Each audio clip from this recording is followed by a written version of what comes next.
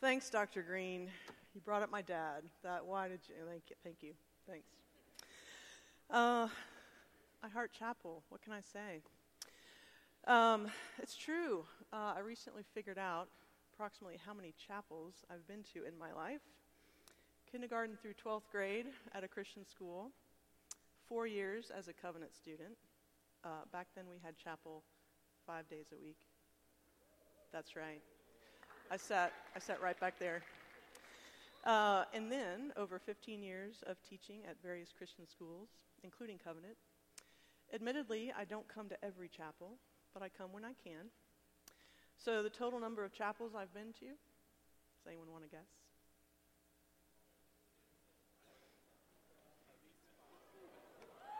Yeah.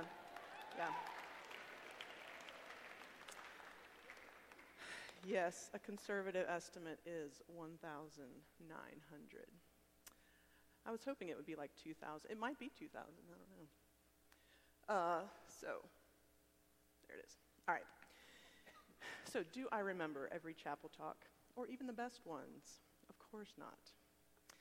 But there have been many that have encouraged me, challenged me, introduced new ideas, increased my understanding, filled me with wonder, strengthened my faith, helped me to delight in God's creation, and deepened my love for Jesus. I don't think that's because those particular chapels were the best, or even the most interesting, or even the ones I worked hardest to pay attention to. The reason certain chapels have had such an impact on me is because in those moments, the Holy Spirit has chosen to take whatever truth was being presented and drive it straight to my heart. It has often been surprising. It is always unexpected. But to state the obvious, it would not have happened if I hadn't been in chapel on that particular day. I needed to put myself in the path of the Holy Spirit. I needed to show up. Have I always loved going to chapel? No.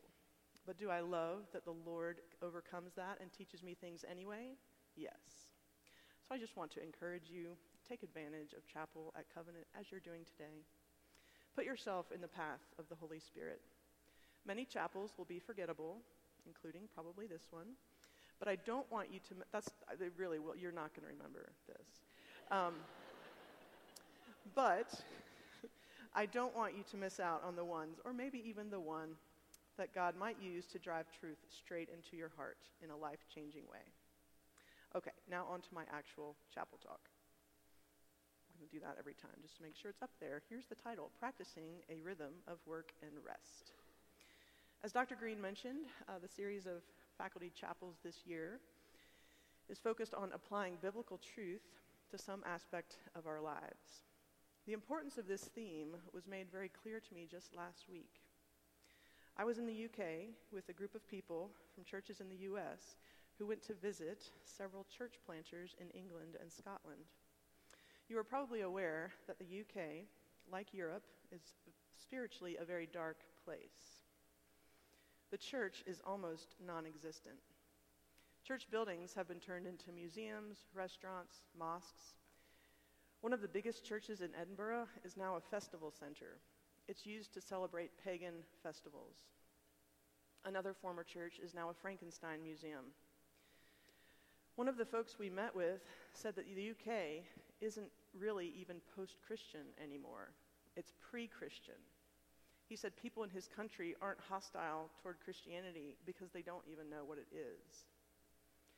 I began to think, how did the UK, the land of John Knox, Charles Wesley, and C.S. Lewis, become a place where people don't know the name of Jesus, except as a swear word? And this happened very quickly, only in a generation or two. I asked several of our British friends their perspectives on this, and I heard answers like, well, religion stopped being taught in schools and things of that nature. But I thought, this can't be the whole story. Only a few decades ago, there were real Christians going to real Bible-believing churches. Why didn't parents teach their children about the faith, and who would then teach their children, and so on? In talking with people, they had much wisdom on this, and one of the big reasons, not the only reason, but a significant factor, is that believers got into the habit of confining their faith making it separate from the rest of their lives. God and faith and Scripture stayed over here in the church corner and had no impact on the rest of their lives.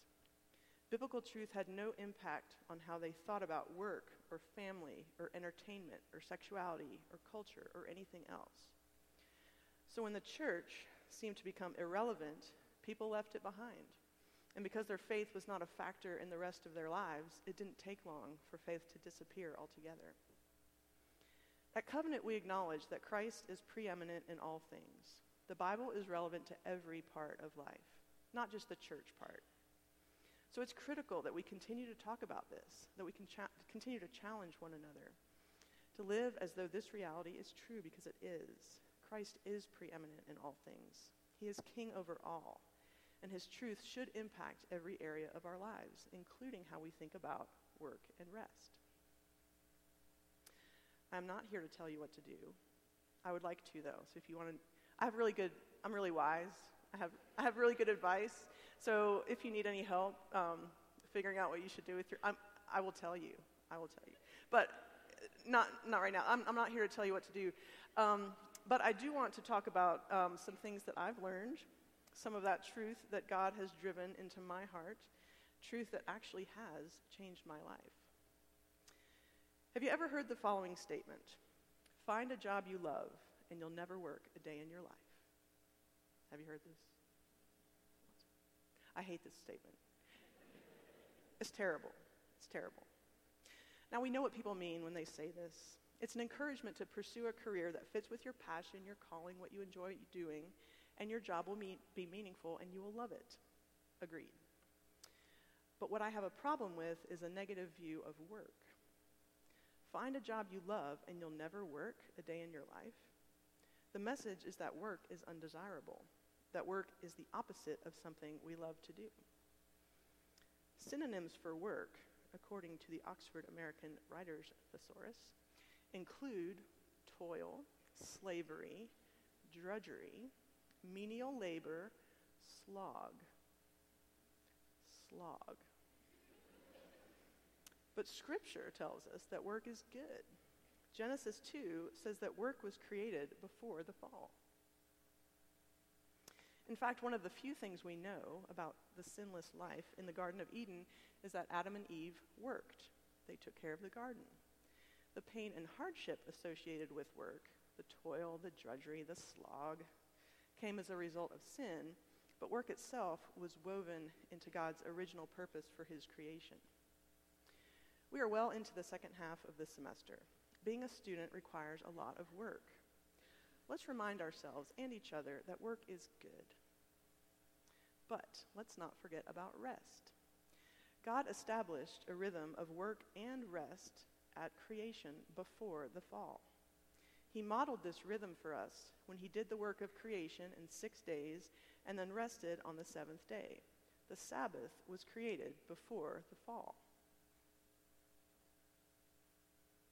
Because God gave us rest, even before sin entered the world, we know that rest is good. Taking time for Sabbath rest fits with the way God made us. Rest is essential for our bodies and our souls. The Sabbath is a gift. Resting is not a sign of weakness or laziness or disobedience.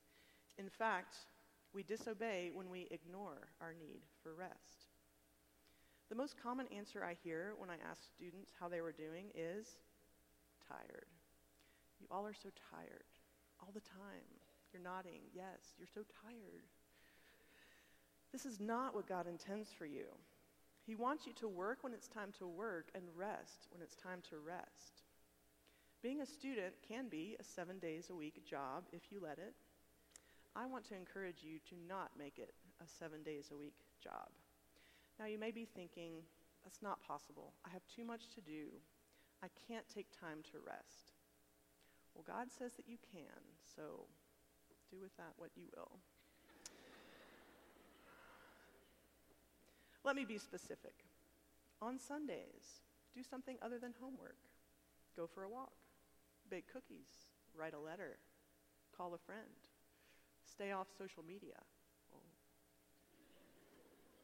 Daydream, Read a book for fun. Do a puzzle. Set the day apart for worshiping and enjoying God in a special way. Make Sunday look different from the other days of the week.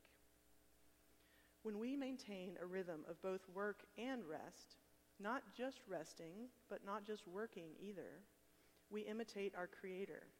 We follow the pattern that He has designed for us. So far, I've been talking about work and rest in the physical and mental realms. Now here are some things I've learned about spiritual work and rest. These are not my ideas. They come mainly from Joe Novinson's sermon series that I heard several years ago on the topic of Sabbath. It's another example of the Holy Spirit driving truth into my heart.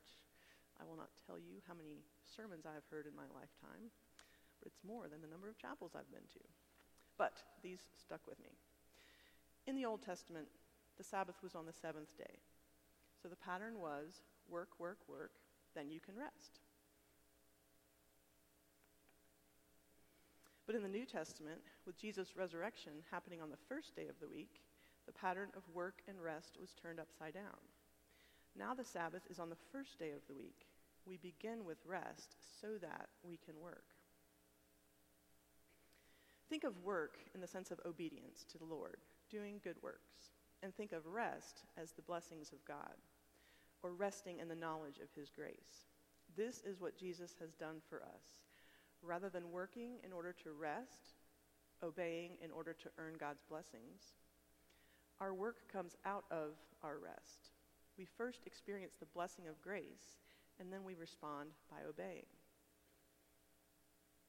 This is as fancy. I know a little bit about PowerPoint, and I can make it do that. So that's what we get. Thanks, you guys. Yeah. Very kind. That was pity applause, but I will take it. So remember the hymn we just sang. And by the way, musicians, A+, thank you. I appreciate it.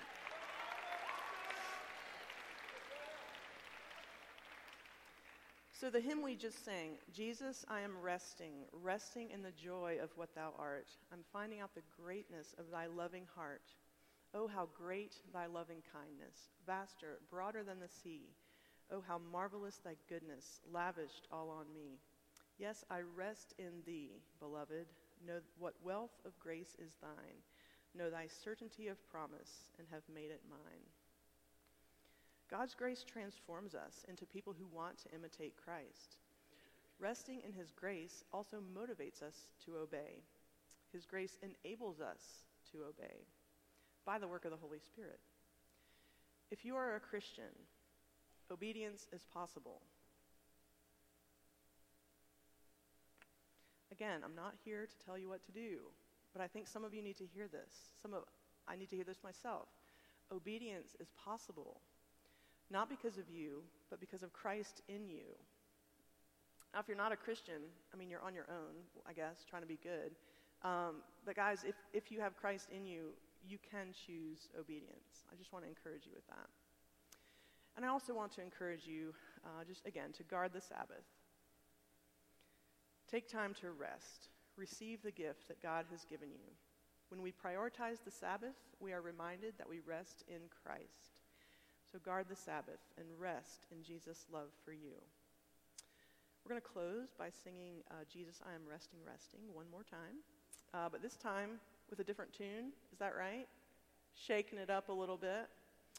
So as you sing, pray that the Lord drives this truth into your heart.